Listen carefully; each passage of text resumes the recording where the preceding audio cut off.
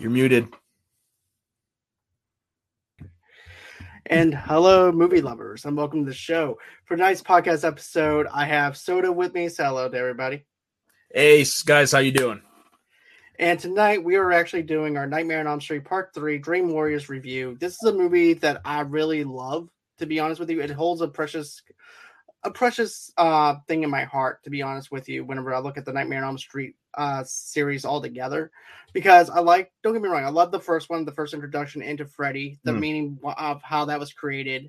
And then also to have part 3. To me, part 3 is the standout for me because it's very relatable with the characters. And also, too, you have a character that's into the D&D realm and stuff like that, who's actually a nerd like us. So therefore, I actually relate to that character a lot more than I do any of the other characters. And then also, too, we also have a very young Lawrence Fishburne in this movie. To me, this is very entertaining. The special effects still hold up in some way. But what about you? What do you love about it? Well, I love the rock and roll aspect of it because of the soundtrack. And I also love that this is actually connected to the first installment, which is the last time we get that. Actually, it's the only time we really truly get that with the character of Nancy and her dad. So I like that as well. And this probably has some of my favorite special effects out of all of them. Like there are great ones in the other ones, but this one as a whole, I think has some of the best amount after the first one.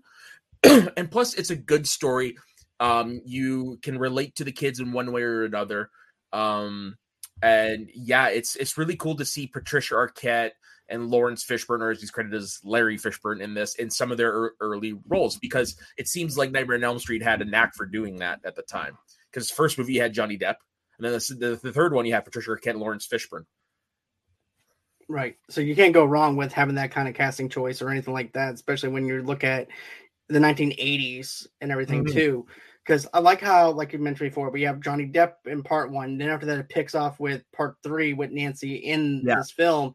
And then after that, it goes into New Nightmare with Linda Camp being Nancy again, wanting to reboot the franchise pretty much. New Nightmare. But still. So would you consider, like, number 2, briefly, would you consider that like a sore thumb in the series in a way? What, having Nancy in there, or? No. I'm talking the second one, Nightmare on Elm Street 2, Freddy's Revenge. It's just when you look at the whole series, because they're all connected in one way, but then you have this one that's like right there that almost, it seems like it doesn't fit. It doesn't fit, but at the same time, it kind of does in a sense, because you have Nancy's notebook. You have her diary they're reading.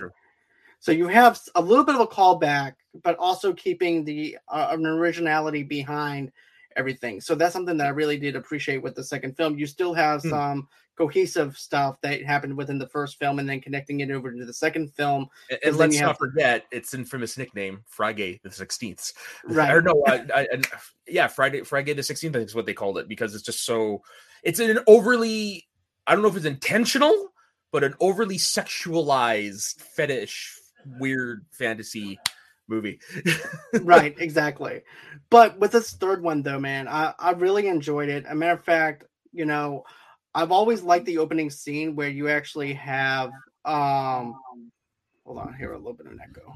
But no, what I like but the thing that I like the most though about this film was the fact that you have Linda Camp coming back as Nancy, and then of course, everybody's like, well, I don't really want to work with this new person, this new doctor or anything like that that's going to tell me what to do or anything like that. And then you wind up finding out, hey, it's Nancy. She actually knows something that's going on that these other people don't know what's going on.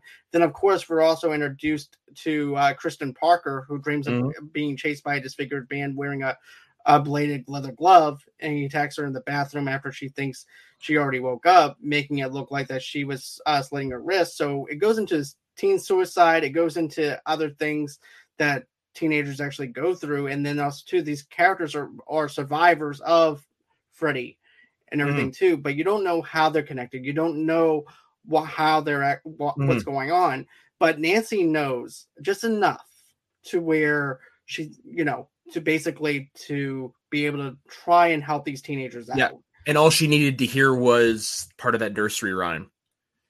Right. If I remember, this one has some great special effects. Yep. It has, my favorite has to be the marionette. Yeah, the marionette one is my favorite. Yeah, to be honest with you, my favorite death scene, to be honest. But yeah, you actually have where Nancy calms her down by singing the lullaby of 1, 2, Freddy's coming for you. Right. And everybody's like, well, how did you know that? Well, I have experience in Yeah. this. And so now it's about getting to the meat and potatoes of dissecting these dreams and trying to help these kids fight this nightmare that's inside of them Mhm. that Freddy's trying to get to them, because they're the last remaining kids of the Nightmare on Elm Street kids. Yeah, And which is a great way to tie it in, because like you never would have really thought about it. There might have been more parents there trying to protect their children, because all you knew was like the core of that group. But yeah, bringing that in as, oh, there was more of them. It's a great way to tie them all in.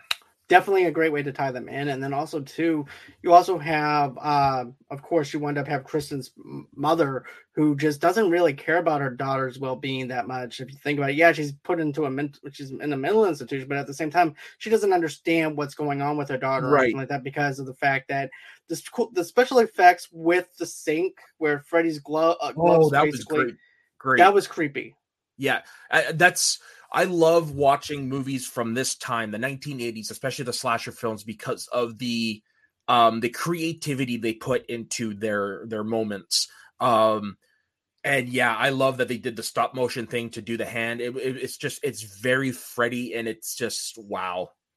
Definitely. And also too, another thing that I liked was the paperless Shay thing of her making the Yes. house, the haunted house. That was my favorite thing on there, to be honest with you. I'm a huge fan of haunted houses, and especially grungy, dirty looking houses that are abandoned and stuff like Yeah. that. And then she's dreaming about this. That's something that I really like though too. Right. Is that Right. aspect. Because they establish her as a very strong, I guess, empath of sorts in Right. this universe. Yeah.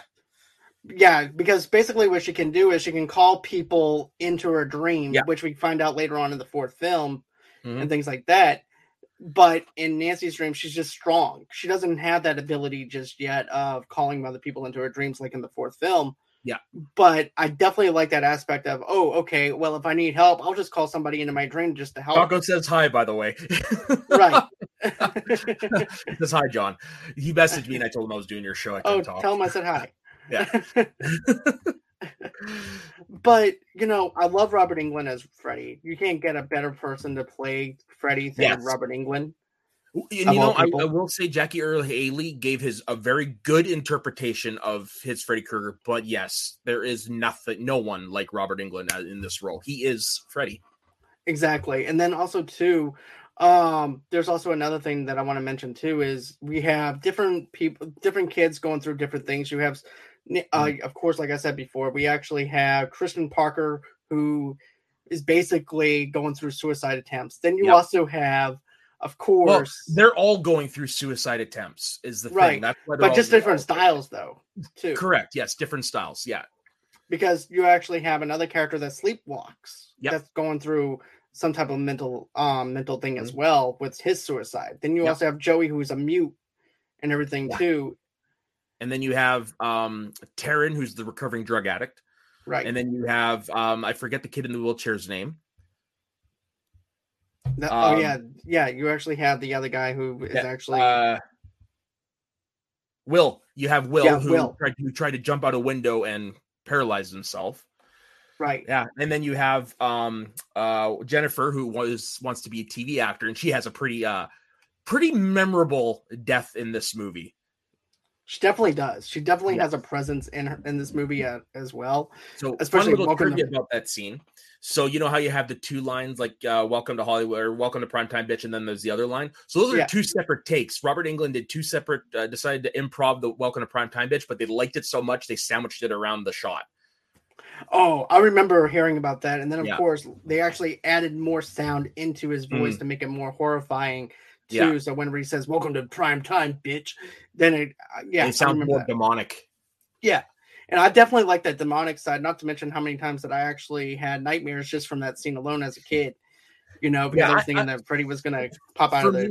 I knew who Freddy Krueger was because you at that time you really couldn't escape Freddy, but I never watched the movies until I was older. So this one I actually saw probably in my early 20s, but it's not how I found out about the movie. I found out about the movie. If you want to bring this up. Yeah, tell us how you found out about the movie. Well, so I grew up with an aunt and uncle who liked rock music of the 1980s because that's when they were teenagers and stuff like that. And so I inherited my uncle's collection, and I inherited some of my aunt's tape collection. And in it was the promotional cassette tape for Dream Warriors, the theme song by who, because of this, is one of my favorite bands of all time, Dokken, who song Into the Fire also appears in the movie. And yeah, so this was my first actual introduction to the movie. Years before I'd even seen it, was this cover and this song. And it's always something that stuck out to me until I finally had the chance to watch it, because unfortunately my local VHS stores did not have this installment to rent. Oh, wow. Here's the thing. We actually had this installment, of course, in our movie, our video store and stuff like that. So, of course, I knew about the Rock Band being in it and stuff like that. And to me, the Rock Band stuff for this particular soundtrack and everything is just awesome to have. It fits right in. Definitely, especially fits in with their element on what they're doing and everything else, especially when you look at the theme of what they're doing for Nightmare on Elm Street 3 and things like that with Dream Warriors. Yeah. And it has that whole entire aspect of a fantasy world that they actually build within the music itself. So I definitely like that aspect to it. And then, another thing that I want to mention is the fact that there's Nancy is actually introduced to Dr. Gordon's patient Philip, who's a habitual sleepwalker. Kincaid, a tough kid from the streets who is prone to violence. Jennifer, like we mentioned before, is a hopeful television actress prone to cigarette burns. Will, who uses a wheelchair because of prior suicide attempts. Like you mentioned, one of the first people to play D&D on screen. Yes, and he actually made it look cool to actually play D&D. And I remember having that D&D set. And because it used to come with like a VHS tape, it used to come with other directions and stuff like that. It's not as a well-built thing that we have now. It was just starting to get in being popular in the 1980s. Yeah, and what a great way to do it! Put in one of the most popular film franchises of all time. Exactly, and I liked how the role playing, and then of course, they're asking one of the other characters, "Well, what would you want? What would you do?" Because I'm going to bed. That's what I do. Yeah, pretty much. Yeah, and what I love is that in our introduction to all these characters, we are essentially given foreshadow to what they take on in the dreamscape. Like example with Will, he likes D&D, so who is he in the dreamscape? He's a wizard. Taryn, she wants to be a badass. She thinks she's a badass. What is she when she's in the dreamscape? She's bad and she's beautiful. Yes. Right? And then you have so every one of them has, like, you're introduced to who they are and what they will become early in the script. It's there, but you don't really think about it at first time you see it. Exactly. Not only do here's the thing that I liked about that though. When they're in their dream state and everything, they're tough, they're badasses and things like that. But and also too, I feel like after they realize who they are in their dream state and everything, it gives them a little bit more of a courage, a little bit more of a will to fight. Because now they realize that they can have the outcome of their dreams and help take down Freddy possibly. And also and not just that, all throughout like, this is something that just dawned on me while I was watching. You can blame the drugs, you can blame whatever. What I like is that when they're in the dreamscape, we finally see who these characters are, because when we see them in the real world, they are a shell of themselves because of the sleep deprivation. The Freddy's chasing them and stuff like that. But when they're in the dreams, we see their personalities, we see how strong they are, we see who the characters are, and I really like that. Same here as well, because on the outside, they're scared. They don't know what to do. And then as soon as they find out later on that they can have control over their dreams and that they are total badasses, that's where the transformation comes in of being able to probably take him down, which is something that I really liked. And then, of course, another thing, too, that I want to mention is this. You were right about the whole entire thing about, a matter of fact, I looked at my notes about Nancy, about being able to, where basically she winds up taking Nancy and pulling her into her dream, because remember, Nancy falls back into her chair and that brings her into the dream, into her world. Which is a reverse of what we see in the first one, because in the first one, we find out that you can actually bring something from the dreamscape, or in case something attached to Freddy, into the real world. And now we're seeing the inverse of that. Right. Now we're getting to see people being transferred without having to fall asleep or anything like that because of Kristen's powers. So I like that aspect. There's a new original take for it, something that we haven't seen before within the Nightmare on Elm Street franchise itself. So to incorporate that, I thought that was actually cool. And then, of course, this is also her inside the old house and this old house and everything, trying to take down Freddy. And he's also a snake But so that is well, you said you see the documentary, but what they were talking about it in Never Sleep Again, that was actually a real true rotting pig. That was a real pig, and apparently it stunk of the joint. and that snake, they had to repaint it because originally it was pink and it looked way too phallic. Yeah, it looked. Yeah, that's a polite way of actually saying what it actually looks like. Without that was their quote in the documentary. But to me, I think that it was actually perfect the way that they have it now versus what they did before. Because before, like you said, it's very phallic. It's pink. It makes it stand out in a standoffish kind of way that you don't want to actually have. Yeah, and if they were to do that stunt nowadays, it would be CGI and it would look cool, but it wouldn't look great. Whereas this, they actually built the worm and they put Rosanna Arquette into it, and it was a mechanical, functional device. And that's the stuff I miss in my horror movies. Same here. I feel like today in horror movies and stuff like that, I feel like CGI, there's an overuse of CGI without having to use with the overuse of CGI. You don't need to have CGI to tell a good story or anything like that, especially with horror. I like good practical effects, maybe mixed in with some CGI, but not oversaturated with CGI or anything like that.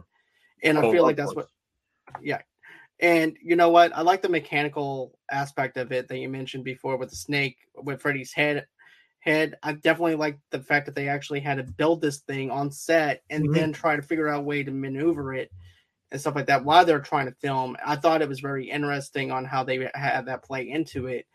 And then, of course, this whole entire thing of this movie is very complex, but it's complex because of the fact that the storytelling in itself that I really liked about it, Yeah. But then, Kristen also reveals that she's had the ability to pull people into her dreams since she was little. Over the next 2 nights, Freddy throws Philip off the roof and kills Jennifer by smashing her head into a television, which we mentioned. And I love it. Like, she committed suicide. How the hell do you commit suicide like that? You'd have to be like Scottie Pippen to jump into that TV. Not only that, but the force alone to, even if she could go up to that TV and everything and jump on it, you actually have to put full force into your face to do that. Yeah. That's like an impossible thing to do. You'd have to like get a running start and jump off a mini trampoline to do that. Like that. Yeah. That was just something that was just disbelievable. But then again, this is Nightmare on Elm Street. It's not supposed to be believable anyway. No, of course. But still, it makes me laugh. Come on, that's a logic. That's a definite leap in logic there. Definitely. And I feel like this. I feel like maybe the doctors or something like that were under Freddy's spell or something like that, to where they were like, oh, it was suicide. We're just going to try and cover this thing up. You think so? Yeah, but the way that they're ignoring the kids, you think that was the case? Yeah. Because don't forget, we've seen that in It a little bit, where basically It is under the influence of putting the spell on the parents and everything else to make them believe that, that they're, that what they're seeing is not real. Mm-hmm. And then, of course, another thing too is this, that I feel like that's very interesting that they did with this, is the contortionist thing with the sleepwalking. Yeah, the way he was doing it was like a Spider-Man like type. It was freaky when you're seeing it without the effects. Definitely, because at first it's like, okay, you see the veins pop out and everything, making it look like a suicidal gesture with him cutting himself, and then all of a sudden the veins pop out and he's being contorted with Freddy and everything, being the puppeteer. Yeah. And then, of course, once you see him on top of the roof, Kincaid, everybody else is just horrified at seeing that Philip is actually up there. And then as soon as he cuts the cord, he winds up dying. And to me, I thought that death scene was pretty cool to see, but also, too, very sad to see because of the character that dies. But the one thing I can say is each character had a purpose in this film. Of course. And they had a story arc to tell. So they're not very one-dimensional, if you think about it, especially coming from the 1980s. Yeah. And like, for example, for Joey, the guy who couldn't talk, they made his that he's got a crush on a nurse. So it kind of plays well in the ability to talk, because guys at that age don't have the ability to talk to people they deem more attractive than them. So I don't know. I kind of like that, and they tied it into his dream where the girls are coming to him, and it turns out it's Freddy, Freddy with boobs, man. Freddy with boobs. Right. That was a frightening thing to see, because that was Joey's fantasy in the movie. The tongue scene. That tongue scene was something to where see. She shoot the tongue out and the rest. Yeah. I'm like, okay, this makes me not want to be with anybody for the rest of my life after being horrified with that. Yeah.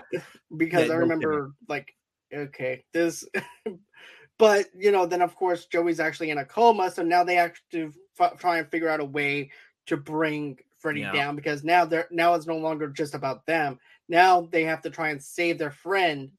And then of course they go into the whole entire aspect of the psychology of hypnosis. And I like the psychology of the hypnosis thing, because now they're having to go in there, trying to fight for their friend, trying to help their friend, and being in this thing of psychiatry. And so I like how they play off of that. And then of course they're like, well, what was your powers, Kristen? And she just shows that she's strong will and stuff like that. And of course, she also has something else that the other people don't have, is pulling people into their dreams. So that's another thing. And then Kincaid is also the type of person that can bend a chair. Then you have... Well, he's an overly, like, I don't want to say aggressive, but he's got a lot of anger but he's got a lot of anger issues, and he doesn't take orders from anybody. So it makes sense that they made him that he is strong and can do anything, and nobody could hurt him in his dreams. Exactly. And then, another thing too is that I want to mention that I forgot all about was Kristen's mom, once again, with the very beginning of it, where she's like, PITCH is all I can say about that. Yeah. Kristen's mom is probably the most, just a bad parent. Out of all the Elm Street, out of all the parents in these movies, I'd say she's the worst. She's the worst of them all. And then also too, she goes, her boyfriend's like, well, where's the bourbon at?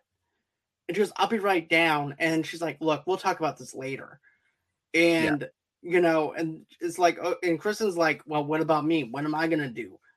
And everything. So you feel something for the character. You have some connection with the character. And then, of course, like I mentioned before, she winds up going into the sink. And, of course, Freddy slits her wrist. But, the mother is just a bad parent. And I won't even say that Freddy had anything to do with the fact that with that kind of spell putting on the parent or anything like that. That's just being a crappy parent. She didn't need it. Right. Like it's something like what I love is how relevant when it comes to the way they treat mental health in this movie. It's amazing how accurate it still is almost 30 years, actually almost 40 years later. Because there are still parents who say, oh, they're just doing it to get attention. Right, and that's all that people say too. Oh, they're just doing it for attention. Yeah. This is just for attention build and everything. Yeah. That's all. There's nothing going on with them when really you don't know. You haven't been into the roots of who they are. And the look of relief on their face when they call out Nancy and she says it's a man in a dirty brown hat. He's got knives for his fingers. His name is Fred Krueger. And the look on everybody's face is like, finally someone knows. Finally, I can relate to someone, and that I think that was one of the more well acted scenes, because they all played relief very well. Right, and then they're like, "Well, what does he want from us? I don't get it. What did we do to him to make him want to kill us? It's not about what you did; it's about what your parents did. Sins of the father or mother." And I also like how they put it into it. He goes, "Well, my parents never told us that. Oh yeah, like that's just something that someone's going to do." Yeah. Here's your breakfast. By the way, I killed a guy. Right. It's like, by the way, your dad and we decided to torch some guy for murdering other kids, and now he wants to kill you. Have fun. Here's your lunch. Have a good day now. Yeah, that's not something that people are gonna go and what I'm saying is they're not gonna go in and talk to their kids about something like that from the past like that. Yeah. Then totally. Of course, another thing too, that I like I said before, I like the psychiatry scene. I thought that was really Mhm. good. Then of course, you actually have the pills though to go with it. Yeah, the The Hypnosil. Hypnosil. Yeah. Yeah. And so basically Nancy wants to try them out on Hypnosil, which is an experimental drug at that time, which plays out in Freddy versus Jason later on Oh God, yeah, in that I franchise. love that movie. Yeah. And so the Hypnosil, and so basically this is what winds up happening. They're actually relieved of their jobs because of the fact that Joey winds up being in a coma because of the fact that Freddy Nurse wanted to kill him and things like that. But then also too, I liked how Freddy tries also because Freddy wouldn't release him. Right, Freddy's not going to release him because he needs Joey to try and pull them into that dream state so that way he can lure them in. But also too, I also liked how you have the Wizard Warrior. I like that aspect where you have the Wizard Warrior now, which I thought that was hilarious, to be honest with you, because I feel like that character is what represents us nerds, to be honest. Totally. And that's what us nerds were represented as back in the day. Exactly. And so Will is like, I am the Wizard Master. I will take you down. And then Freddy's like, oh, yeah? Well, when you wake up, it's back in the saddle. And he's kind of trolling him and gives him the wheelchair. That is a nightmarish wheelchair, man. Yes. It looks like more like a BDSM kind of wheelchair from Nine Inch Nails kind of wheelchair. It looks like if the Iron Throne was BDSM. That's kind of what it reminds me of. Most definitely. And then, I like how Will destroys it because it's like him saying, yeah, that's who I used to be, but this is who I am now. Yeah. And conquering his fear of the wheelchair. Then, of course, Freddy winds up. Yeah. You're thinking that he's going to be doing something to Freddy, but Freddy's just pulling him in, suckering him in to kill him. And then as he's suckering him in to kill him and everything, that's when he grabs Will and then kills him. And then it goes into the other girl where she says that she's a total badass with the mohawk. Erin, yeah. And I'll let you talk about that scene. So yeah, basically like her whole thing is she's a punk rocker at heart. So she's just badass chick with the knives. And Freddy shows up and he's just like, oh, do you miss me? It's like, you ready for that high? And he puts up his fingers and instead of the knives, they're needles. And then she looks down at her arms and this is disturbing. On both of her arms are needle tracks, but they're suckers. And how does Freddy kill her? He stabs the needles into the suckers and he overdoses her. Her worst nightmare, falling back into the habit of drugs. Yes. And it goes to show you that your demons can, if you don't, to me, I think there's a moral to it in a sense with that. If you don't stop what you're doing, your own demons will kill you. Kind of aspect to it. But, Freddy winds up killing her, like you said, overdosing her. And then, of course, there's that line, oh, what a rush. Yeah. But it's the way he says it, because it's like after somebody that oh, what a rush. And then we go into the other characters with Tinkaid and everything too. And so at that point, after a couple of the other kids are dead and everything, we wind up, of course, you see Nancy, she wakes up and she finds out that Joey is in a coma. Yeah. And then the nurse is, then I also like how they play into this where it's like the door is burning. Mm-hmm. And then, of course, the nurse opens the door, the head nurse, which is the one who thinks that everybody's just killing themselves with a TV set. Like Nurse Ratched in the Nightmare on Elm Street series. Definitely. And so, anyway, she opens the door and everything, and she sees Joey on the ground. Next thing you know it, Nancy is relieved of her job. And then you also have, of course, Neil Gordon, who's also relieved of his job duties as well because of what happened. So we have that going on. So, it's like, okay, I'm trying to help these kids, trying to get to the bottom of it, but now you won't even let me do that. You won't even let me do my job. And you're thinking that it's me that's doing it when it's not. Mm. But then, of course, I like how Nancy's talking to Freddy. She goes, I'm going to, and basically she's trying to tell him, let him go. And he goes, come and get me, bitch. Yeah. Isn't that when he scratches it in Joey's chest? Yeah. That's when he scratches it. I wonder if he still has those scars. And then, that's something that I was wondering about. Like, even in the dream sequence and everything, I'm like, okay, you see him, but there's no scars or anything like that on his chest in the Yeah, dream world. So I'm like, okay, that's kind of confusing in a sense, but let's just go with it. pretty much. Then Nancy is so basically now Neil's trying to help her. He goes, well, what's one person that that could actually help us? And of course, he's Yeah. also seeing visions of the sister Yeah. of his nun. Yes. You know who plays the sister? Who plays the sister? So her name is Nan Martin, but if you're a child of the 90s, you know her as Mrs. Lauder from the Drew Carey show. Oh wow. Okay, That's that's Mrs. her. Lauder. That's crazy, dude. I didn't even know that all this Yeah. time of me watching the Drew Carey show. I had no That's idea. Mrs. Lauder, yeah. That's just nuts. But yeah, the nurses over there trying to explain to him how he can kill Freddy, where he came from, the origin of Freddy. And I like the fact that we have now, even though it's leading into the third film, now we have a background of who Freddy is. Yeah. And he so happens to be his own mother got beaten and raped by these psychopaths. Which, spoilers, we see in Nightmare on Elm Street 5, Dreamchild. Yes, and we also see that play out again in Freddy's Nightmare in the sixth film. Freddy's Nightmare? Well, not Freddy's Last Nightmare. Oh, yeah, Final Friday. No, Freddy's Dead, the Final Nightmare. Yes. Yeah, Freddy's Dead, the Final Nightmare.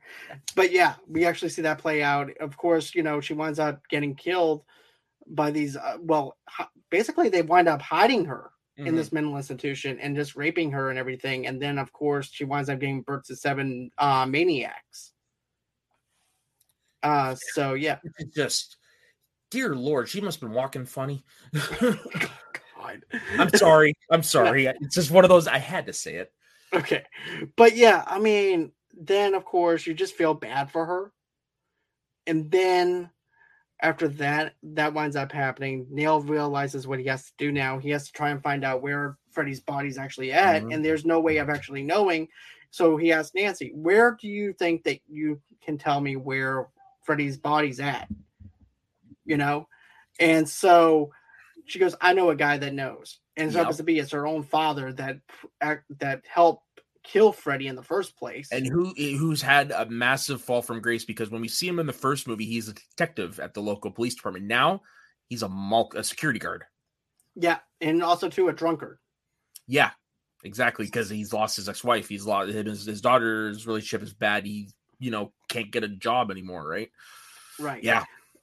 But one plus side, at least Nancy came out on top of everything, of despite course, everything. Yeah, out of everyone who you think would be the most messed up, yeah, she did come out the best out of the family. Right, she came out of the best out of the whole situation, especially within the first film.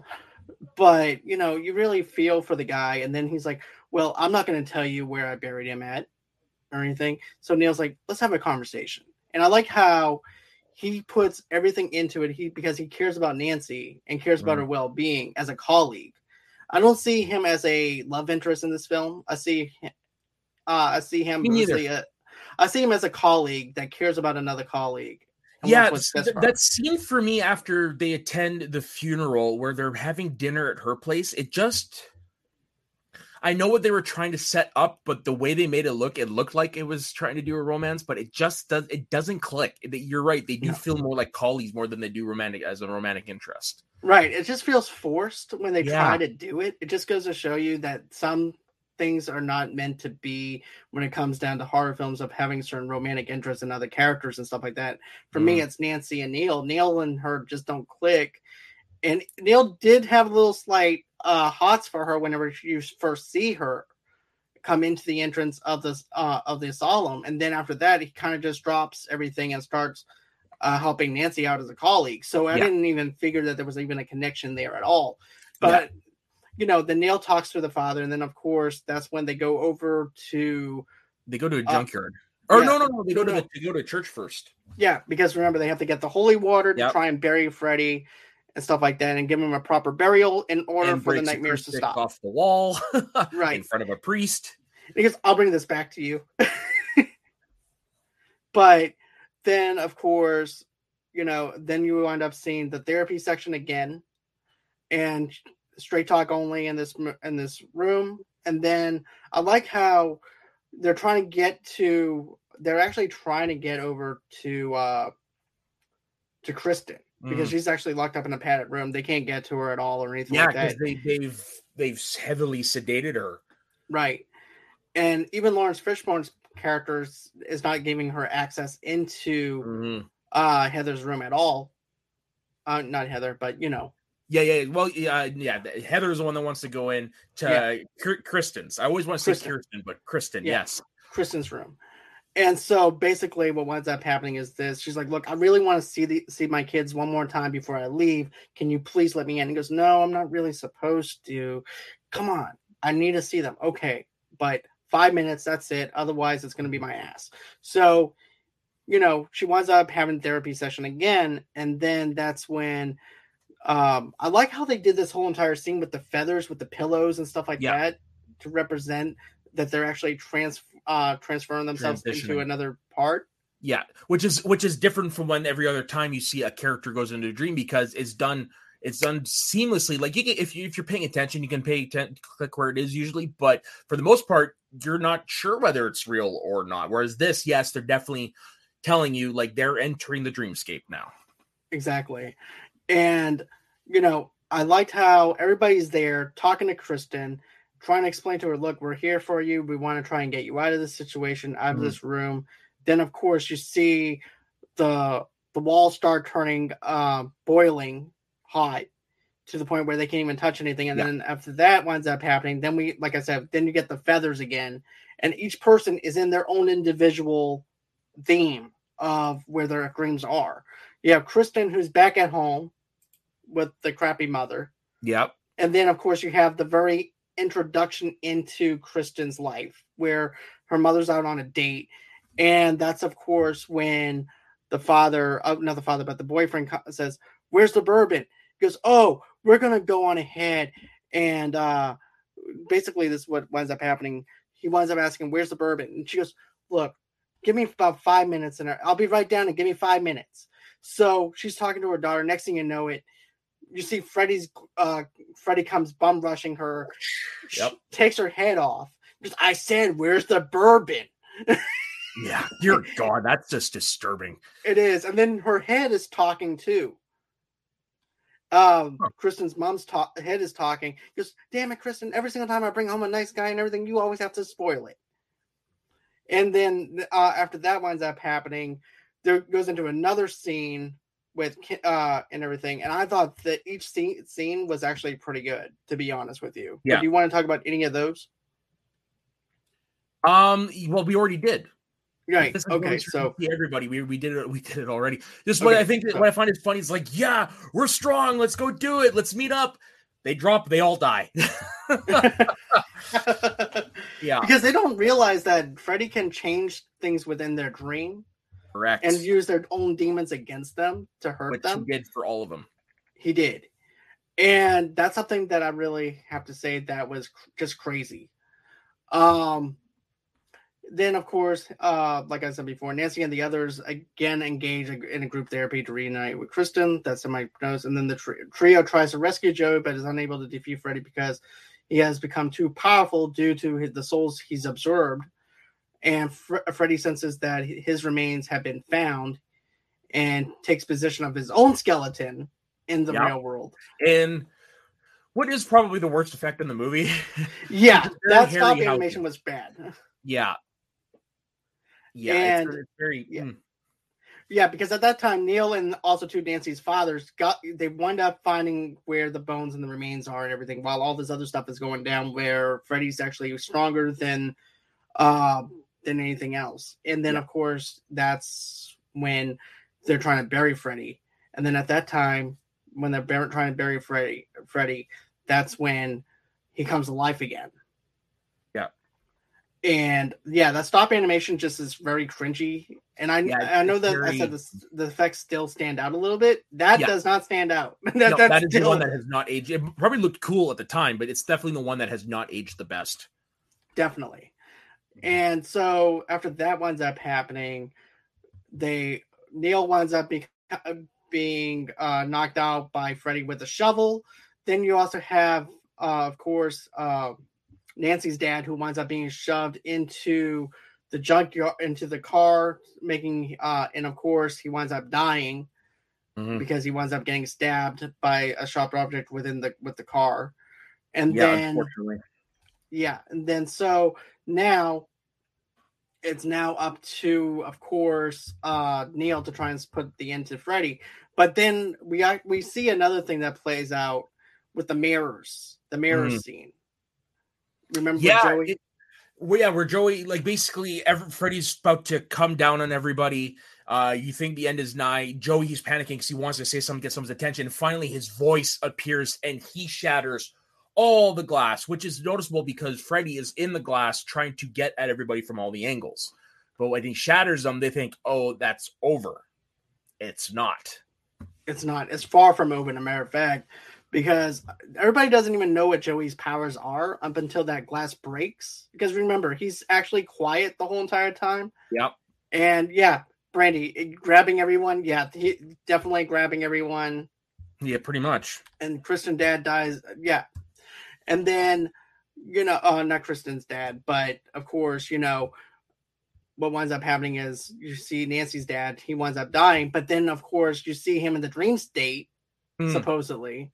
You're like, okay, what's going on over here? Why is he in the dream state? Is it because of the fact he's dead now? Maybe that he's actually transported. Yeah, that's what you're supposed to think, right? But that's not necessarily the case. Kind of like he passed over into the unconsciousness.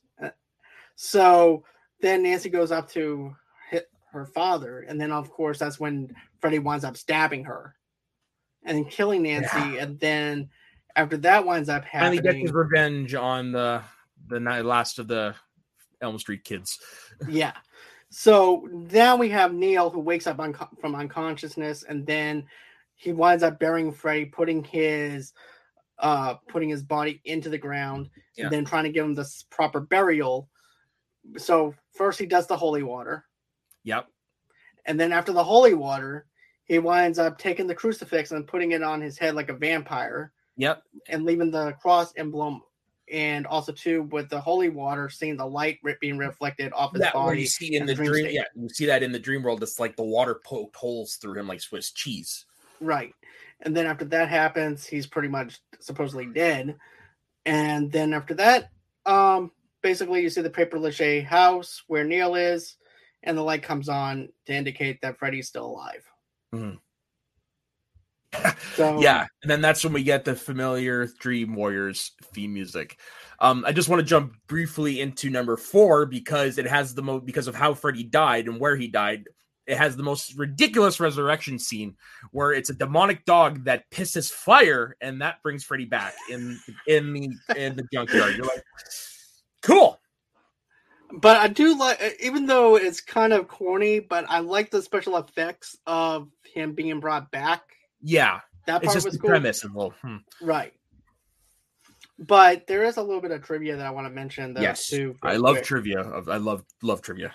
So get this: Wes Craven first came out with the basic idea for the movie from a series of an article in the Los Angeles Times over a 3-year period about a group of Southeast Asian refugees from the Hmong tribe, several of whom died in the throes of horrific nightmares. The group had come to the United States to escape the murderous reign of Pol Pot, and within a year of arriving, 3 men had died, all in similar situations. The young, otherwise healthy men would have a nightmare, then refused to sleep for as long as he could.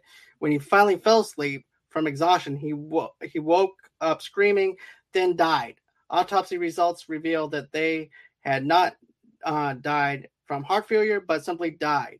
It was this inability to find a cause of death that intrigued Craven so much. Medical authorities have since called the phenomenon Asian death syndrome, a variant of sudden unexpected death syndrome. It's called SUDS and Brugada syndrome.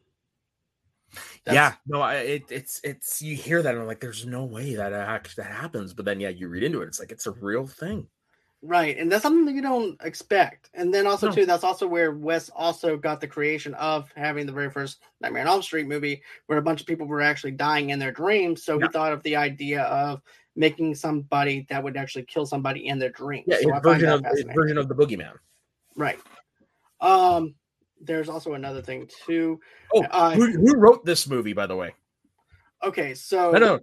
Oh, if you got it, cool. I was gonna actually I just threw it out as you see if you could get it off the top of your head. So Wes Craven co-wrote the movie. Yes, but who's one of the other credited writers? I can't think. Let's see. It was by Wes Craven, Bruce Wagner, and Frank Darabont. Frank Darabont. The guy who directed The Shawshank Redemption. Yes, this was one of his first gigs in Hollywood. Oh, wow. That's actually pretty interesting to know that he, of course, back in those days, though, too, like, well, we'll give a couple million to a studio to make a movie and see what happens. Pretty much. And of course, it's also on the brink of basically New Line going bankrupt. Mm-hmm. Too, because of the fact that they barely had enough money or anything like that either. So therefore, all the effects had to be done at a certain way. Yeah, and that's one of that's the endearing part of those effects. But they've always said that New Line Cinema is the house that Freddy built, because if it wasn't for Freddy Krueger, it wouldn't have lasted. Exactly. The New Line Cinema was saved from bankruptcy by the success of the film, and was jokingly the house that Freddy built. Like you mentioned, Heather Langenkamp beat over 200 actresses for the role of Nancy Thompson, among the Jennifer Grey, Demi Moore, Courtney Cox, Tracy Gold, and Claudia Wells. Yeah. The scene where Freddy's arms were achieved by having men with fishing poles on each side of the alley. For the first one? No, this is actually it right here. That was actually. I was gonna say what you just described is in the first one. Well, I'm doing a little bit of a callback to the. Oh, okay. I'm like, I know I was stoned, but I don't remember this. I'm actually sober, so let's see. Okay. Okay, so here's another thing for Freddy for Nightmare on Elm Street 3. The Freddy glove that was stolen from the set of this film was found in another movie. Do you know what movie it was found in? Jason Goes to Hell: The Final Friday. What was it? I said Jason Goes to Hell: The Final Friday because I know a glove appears in there. No, Evil Dead 2. That's this. It was hanging on the wall of the work shed in Evil Dead 2. You're right. Yeah, released the same year. It was. Yep. Jennifer Rubin was told by some of her fans that her character Tyron had caused them to quit drugs, and the actress is very proud of that fact. Yeah, if there's something like, even if you don't have a successful career, if you can take something like that with you, I mean, you've won. Exactly. Yeah. And then once after a tiring day on set, Robert Englund fell asleep in his dressing room, still in full Freddy makeup. When he woke up and looked in the mirror, and he scared his own self. Yeah, that'd be quite a sight staring back at you, huh? Robert Englund admits that he knew that Patricia Arquette would be on the big star one day. He also explains how all the guys on the set were head over heels in love with her. Yeah. Between takes, some of them would even go to England to get his advice on whether to not. He thought they had a chance with her and should ask her out. Yeah. So.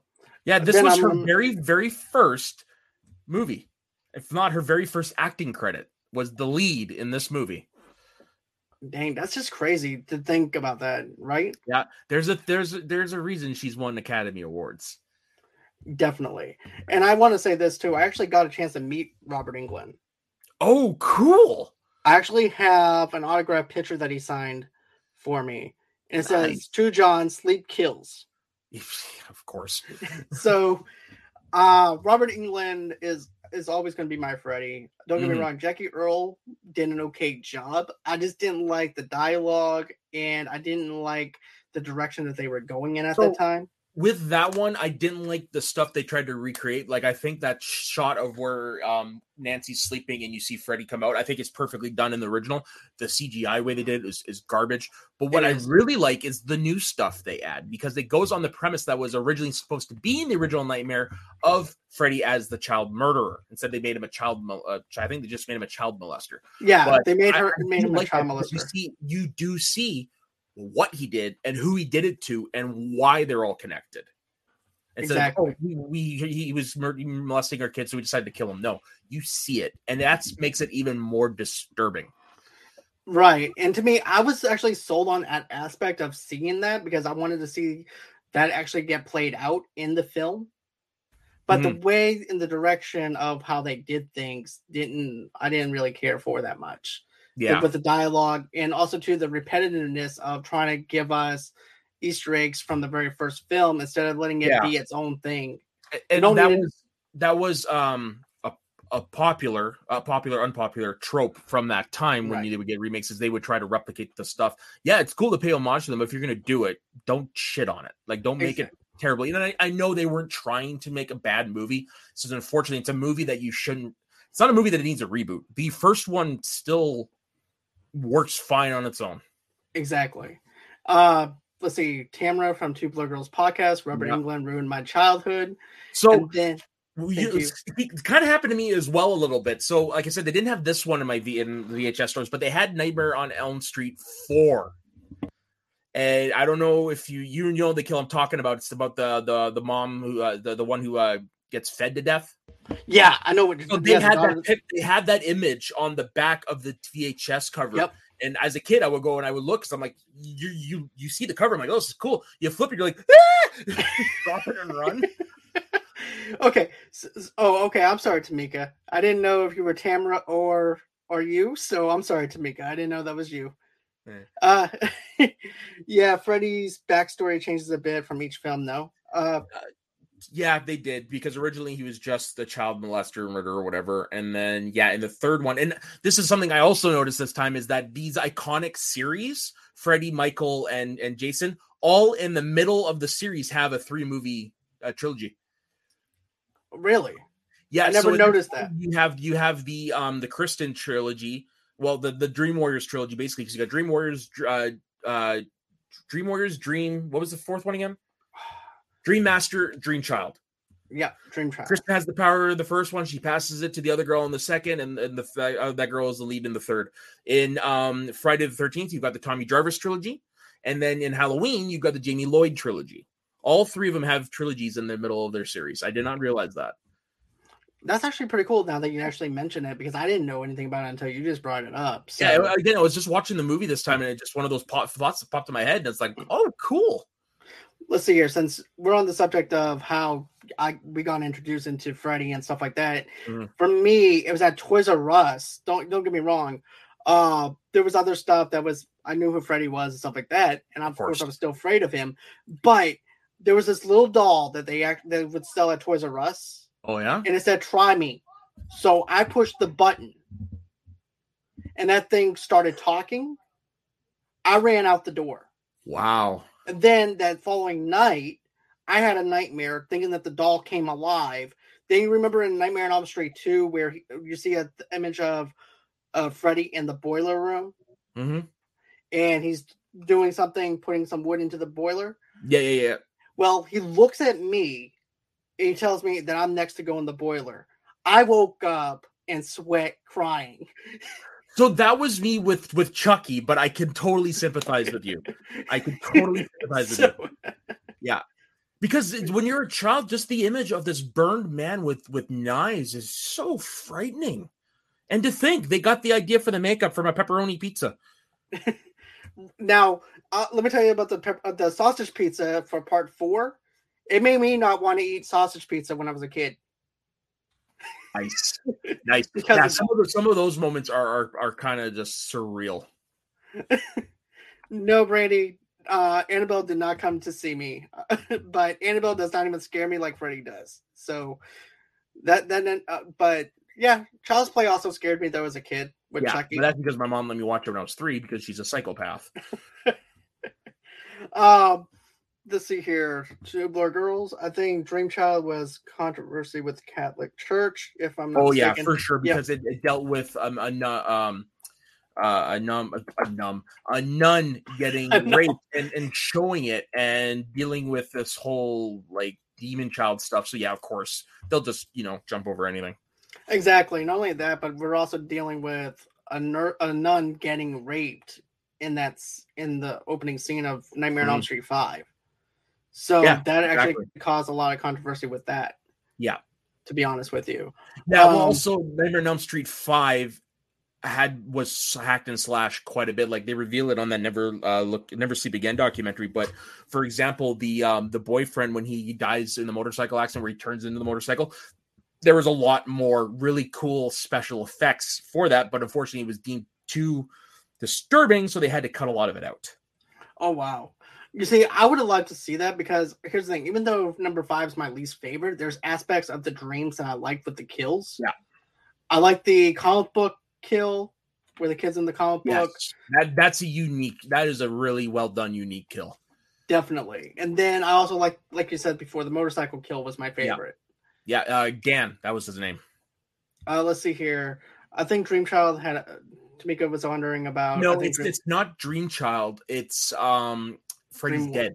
Yeah. Rachel Talalay directed it, and she actually was involved in every Nightmare on Elm Street in different roles, as be it as a producer or a script supervisor. And then finally, on that one, they gave her the chance to direct. And she's actually gone on and directed like a lot of other stuff. She's becoming a very acclaimed TV director now. But yeah, that was the first female in the series was for Freddy's Dead.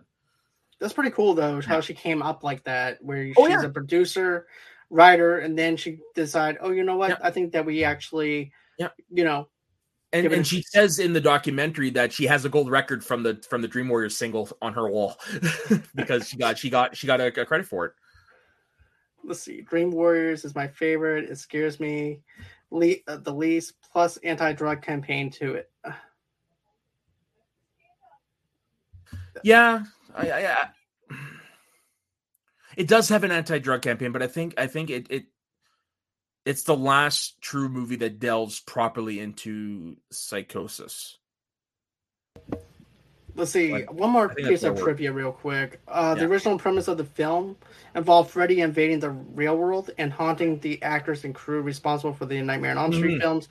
The idea was rejected by the studio, though Wes Craven later used it for New Nightmare in 1994. Yeah, which is a great movie. You can see where Scream came from when you watch that movie.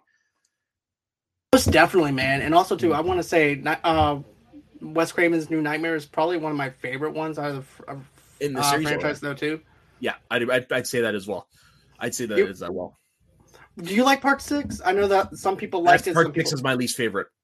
Yeah, I want to say it's my least favorite. There's aspects I liked, but as a whole, it was a mess. I like the idea of Freddy having a daughter, but it was so poorly executed. By that point, the franchise didn't have any legs. If it was purposely written this way, it would have been like Scary Movie. Like it's almost a parody of itself.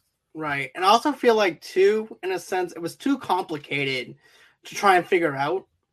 Yeah. But all right, guys. So tell us in the comments before we actually head out, what are some of your favorite moments when it comes down to the Nightmare on Elm Street series and stuff like that? What's your favorite memories of getting scared of it? After all, this is my Scream on Screen reviews of doing these horror movies and everything. Matter of fact, tomorrow night I'm going to have The Shining on with Jack Nicholson, which I've still never finished. Oh wow! I have part 1 and I have part 2. It's because I find this is my personal opinion. I do agree with everybody. He is a great filmmaker. I find Stanley Kubrick boring, personally. And I'm going to get into that tomorrow night on my thoughts. Sorry. That's a little bit of a teaser. So let's see here. Did you guys see the Freddy TV show? What are your thoughts? I have not, but that is another segment in that Never Sleep Again documentary. And if I'm not mistaken, you can actually watch the episodes on YouTube. And you see a lot of not quite so famous yet people in there. Brad Pitt did an episode. Wow. Okay. I'm going to have to check that one out. Yep. I watched a couple episodes of it. I just might have a mental block because of how young I was at that time. Yeah. So that happens. Then of course, another thing too, I watched Nightmare Cafe. That was also another thing Robert Englund posted. And then there was also him. And also too, he was also on Star Trek. I only knew that he did V as well. Yeah, he did Star Trek, and my aunt met him at an airport once over in Logan because she used to be the TSA agent. She goes, Freddy. That's the first thing she said. Nice. Yeah, here's a few of the guest actors that appeared in Freddy's Nightmares. Kyle Chandler, Morris Chestnut, Mariska Hargitay, Eve LaRue, Lori Petty, Brad Pitt, Timothy Bottoms, Jeffrey Combs, Jeff Conaway, Diane Franklin, David Lander, for those who know him better as Squiggy from Laverne and Shirley, Dick Miller, and Jay Thomas, and George Lazenby as well. Oh wow, that's pretty cool. Yeah. Also too, the other part of the story I was going to tell you though too with my aunt, she goes, "Oh, I liked you in Star Trek." Goes, "You know what? Not that many people knew that I was in Star Trek. Everybody knows me from Freddy. So thank you for telling me that you like my performance in Star Trek." Yeah, but yeah, I remember when he did play a bit in Star Trek though. But which Star Trek would have been? I need to Google that. As a matter of fact, I was trying to Google it earlier and I couldn't find it. So I'm gonna have to go back and look at it. But I know that for a fact that he did play a part in it. Mm-hmm. That's cool. But you looking for it? Yeah, I'm still looking. You and I are both doing it too. Yeah. Yeah, except I've got the second screen I can do it on. Yeah, you can go on ahead and look that up though. But Star Trek. But Stanley Kubrick, as far as the director goes and everything, he's okay. But to be honest with you, I prefer Dr. Sleep over The Shining. Really? And I'll explain that tomorrow night on my review because there's a lot of stuff that I want to dive into with that. Mm-hmm. Because I read The Shining, I read the book. Okay. And I'm going to do a comparison, even though it might be very objective of me to do a comparison from the book or whatever. Mm-hmm. But if you read the book and then you read how Dr. Sleep actually ends and the way that they did it, it's actually a page by page of what Stephen King did for The Shining for the book. Oh, cool. So there's a lot of stuff that I'm going to mention tomorrow night, especially with the slow build up with Jack Nicholson's character and things like that. And also too, Stephen King doesn't like that adaptation. He said it felt more like a motor being started right away on a sports car with no, he said basically there was no range, no emotion, nothing there. It was just Jack being Jack. That's what he said. Yeah, no, a fair point, because it is Jack being Jack. Right. But still, overall, though, this film is very entertaining. I love this film. It's the one I go back and watch ranks up there. Right. But I am going to see if I can get Frenchie on here to do a review for Part 4, because I know Part 4 is one of his favorites. Of course, we also did a trailer reaction to that last year. Nice. Because I think you went into the studio and watched our reaction to the trailer when we were doing it. I think I did. That's right. I did. Because you guys do it on both of our things. Right. So you guys can probably catch that on our YouTube channel and everything if we released it, because I'm not sure, because we were having some audio at that time. We were trying it out with and we had some audio issues back and forth with it at that time. Mm-hmm. So it's just us just reacting to a mute screen. Yeah, I think. Nice. So anyways, guys, that's going to do it for the show, but where can everybody follow you at, Soda? So you can follow me in my personal Instagram and Twitter at soda_the_saxman. You can find me on the Schmoes of the North Podcast Network, where I am on pretty much every goddamn show. I produce Let's Talk About Star Wars, which at this point our schedule is we do 2 weeks, we take off 2 weeks. We have a game coming up where you have to guess the planet, whether it's in Star Wars or not. And if it's not in Star Wars, you get an extra point for guessing where it's from. So that's the type of game stuff we like to do on that channel. You can also find me on Shooting the Breeze every Saturday morning. You can find me every Monday on Recap in the Past. Currently, myself, Ben Rayner, and 50 Shades of Geek, and our special guest, Jess, are reviewing Doctor Who right now. Oh, nice. And so you can find me there. You can find me on Thursday, Shooting the Breeze. Currently, we're doing our own horror review. We just did Sleepwalkers, and actually coming up this Thursday, we're doing Chopping Mall. Oh, nice, man. Yeah. Nice. I figured I'd go the opposite route, and we do review like the campy movies. And boy, was Sleepwalkers campy. Very campy. I remember renting that from Blockbuster and being like, what the heck am I watching? And I was like only 8 years old at that time, or 10 years old at that time watching that film. Yeah. But anyways, guys, if you guys want to, go on ahead and follow me at Movie Lovers TV Lovers Night on Facebook underneath the same brand name on Instagram and on Pinterest as well. But before you do that, you guys need to go on and click the link below. Go over to the link over there, because you know why? We're actually doing a charity event with Tubular Girls Podcast with St. Jude's to help the kids with cancer and things like that. All the proceeds go over to St. Jude's Children's Hospitals and things like that. So go on ahead, get yourself a Scentsy, and you can go on ahead and all the proceeds will go over to St. Jude's Children's Hospital. Of course, you guys can always go on ahead, donate to the page. How do you do that? You just go on ahead, go to GoFundMe.com/Movie Lovers Podcast, and that's how you can donate $5 to $10 over there. But a simple share goes a long way over here at Movie Lovers Night. So go on ahead, hit that like button, hit that share button, hit that subscribe button, smash that bell in the bottom right-hand corner if you're watching this on YouTube to let you guys know that we have other stuff coming out in other content. Because like I said, tomorrow night, 8 o'clock Central Time, 9 o'clock Eastern Time, 6 o'clock Pacific Time, we are doing our review of The Shining, and then we're probably going to follow it up with doing Dr. Sleep later on. But I have independent director Clinton Robinson on with me doing that one tomorrow night. Then, of course, guys, go on ahead and get an audio-only podcast wherever you guys get your podcast from. And then, of course, go ahead, go over to Good Pods. Good Pods is a great place if you're someone that loves listening to podcasts. If you love podcasts yourself, there's an easy play button over there. You can listen to our podcast, and also too, you can share the podcast and things like that, and also too, rate each individual episode to tell us how we're doing, what we're doing wrong, if we're doing anything wrong, and go on ahead, do that. And then, of course, you can follow me underneath Movie Lovers Unit on Twitter and the Movie Lovers Unit 001. I'm sorry, that'll no matter how many times I hear it, that will not make me never not make me laugh. Well, they need to update their settings if they don't want it to be dirty. I'm sorry. I'm going to keep on promoting it like this until they do it. It's the best. Movie Lovers Unit. Right. But yeah, you guys can go on ahead, follow me underneath Movie Lovers Unit on Twitter, and then, of course, on TikTok at Movie Lovers Unit 001. And then you can go on ahead, follow me underneath Movie.